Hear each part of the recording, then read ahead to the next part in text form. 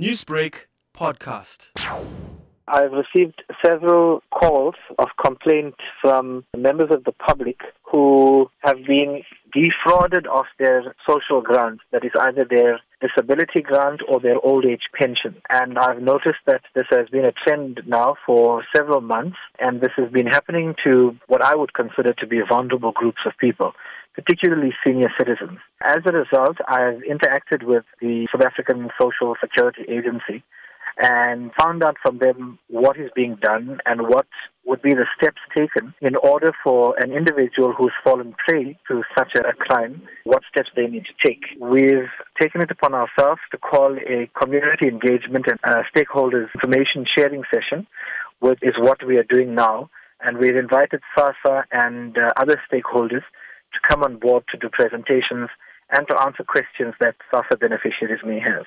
So, Jonathan, speaking about this meeting, what can attendees expect and what will be presented to them? Those who are attending, I'm hoping, will be SASSA beneficiaries particularly, and then perhaps maybe even those who have already fallen prey to this type of fraud. I'm hoping that they would come because there are some questions that they may have in terms of turnaround times and processes and procedures that they could be able to pose to the SASSA officials. I think the information they can also expect is what is the process that needs to be followed, and if there are any alternatives or any other mechanisms in place to prevent such things from happening. So, Jonathan, can you just highlight where, when, and at what time these meetings will be held? The next meeting is on Thursday, the 20th of June at Montfort Community Hall at 6:30.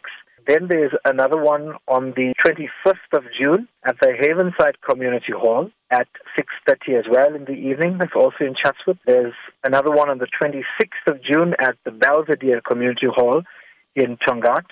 And on the 27th of June at the Mount View Civic Hall in Verulam. People who have questions about it can always contact me on my mobile, 076-1877-488, and we'll be able to give them the necessary information. Newsbreak, Lotus FM, powered by SABC News.